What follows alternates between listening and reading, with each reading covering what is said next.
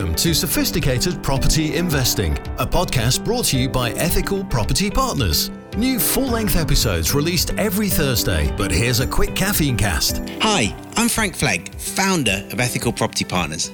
What you're about to hear is actually audio from one of my YouTube videos. As well as the weekly deep dive podcast that's released every Thursday, and the quick caffeine cast in between, there's also loads of content over on YouTube. So if you're not subscribed to our channel, but you want to see even more tips and advice for your sophisticated property investing, just search YouTube for Ethical Property Partners. See you over there. I've been training a group of new franchisees this week, and each day that we've been going through their intensive training, we've been helping them to do marketing for new opportunities, and then we have been helping them to make live calls to those potential clients and coaching them on what they're saying and how they're doing it and how to use personality profiling, how to stick to the script, how to elicit the information they need to work out the best solution. And one of the guys asked a question. And it's a brilliant question. In this episode, I'm going to share that question with you, but more importantly, share my answer with you, because I think this is what most people struggle with when investing in property. Very few people go to an office and have a boss that holds them accountable to buying themselves a portfolio in property. That job doesn't exist as far as I'm concerned. And so most of us have to motivate ourselves to sit down and take the necessary actions, build ourselves a property portfolio. So we have to hold ourselves to account. We have to be our own boss. Maybe we go to an office, some of the EPP partners go to their own offices and hold themselves to account. They rent an office, they have a PA, but it's still them. They are still their own boss. And this is a challenge for us, I think, and it's a challenge for a lot of our partners. It's a challenge for a lot of people in the sophisticated property investing network, because we are used to being given instructions. We're used to being given structure. We're used to be given a timetable. If you think about it, from very young, our parents tell us that we get up, we eat our breakfast, we get changed, we brush our teeth, we go to school. Then when we get to school, we do maths 9 till 10, we do English 10 till 10:30, we have a break, then we do PE, then we have lunch, then we have geography, then we have a break, then we have history, and then we go home from school on the school bus. And then we do our homework, and then we're allowed to relax, and then we have dinner, and then we get changed into our pajamas. Everything about growing up is instilling in us that people tell us what to do. And the problem is that then when we sit down with our own business, no one's telling us what to do. I'm a big fan of Freakonomics. It's a podcast, if you want to check it out. They've got some great episodes. And one of their episodes that I've listened to recently is about working from home.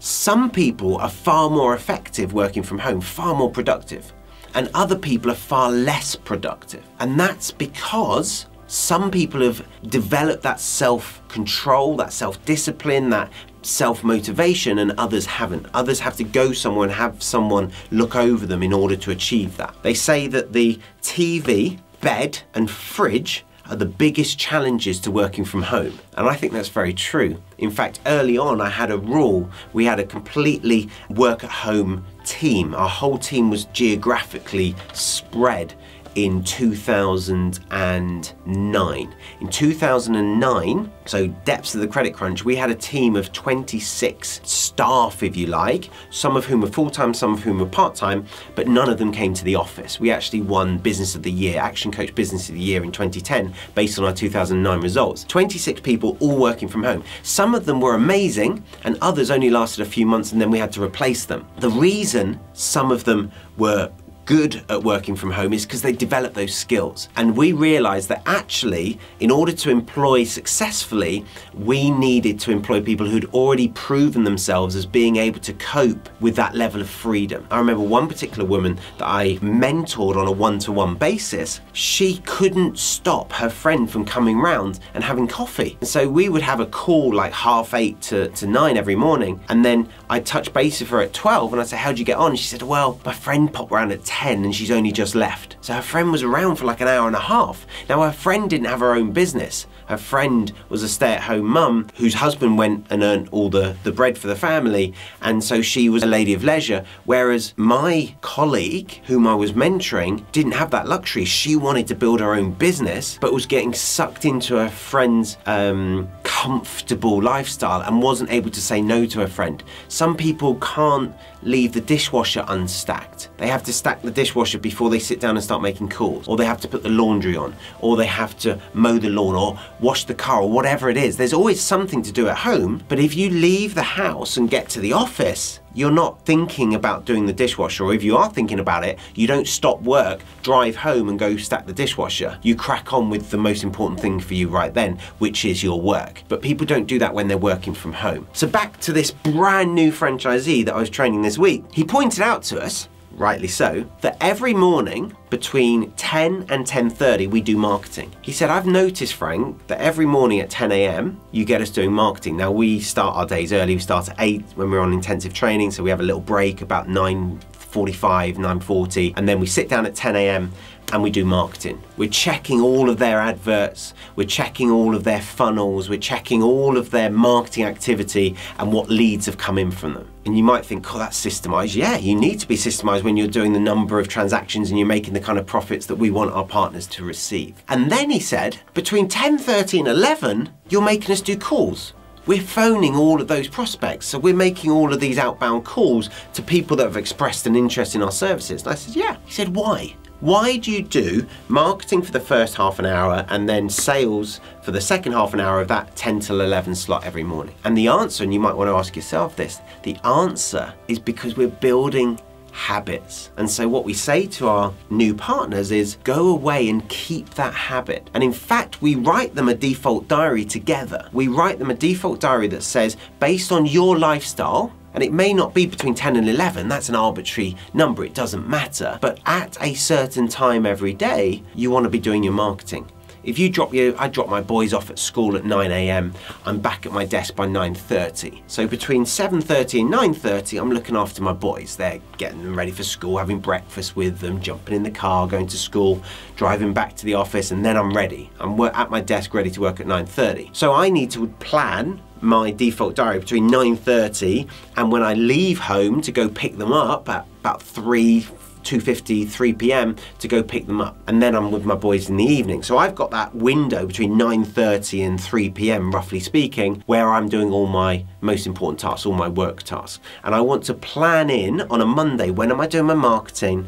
When am I going to be doing my sales? When am I going to be doing my team, my leadership? When am I going to be doing my strategy? Where am I going to do my reactive tasks? So responding to emails, responding to phone messages, etc. What you shouldn't do is wake up in the morning and go, what do I feel like doing today? Or what urgent stuff has cropped up? You should be working proactively. You should be spending time on each area of your business at regular intervals through the week. Now on a Tuesday, I have the boys again, so I have a similar default diary. But on a Wednesday, my ex-wife picks them up and looks after the boys. So now of an evening on a Tuesday, I can work longer. I don't have to stop at 3, I can work till 5:30 or 6. So I might put some other work in during that time.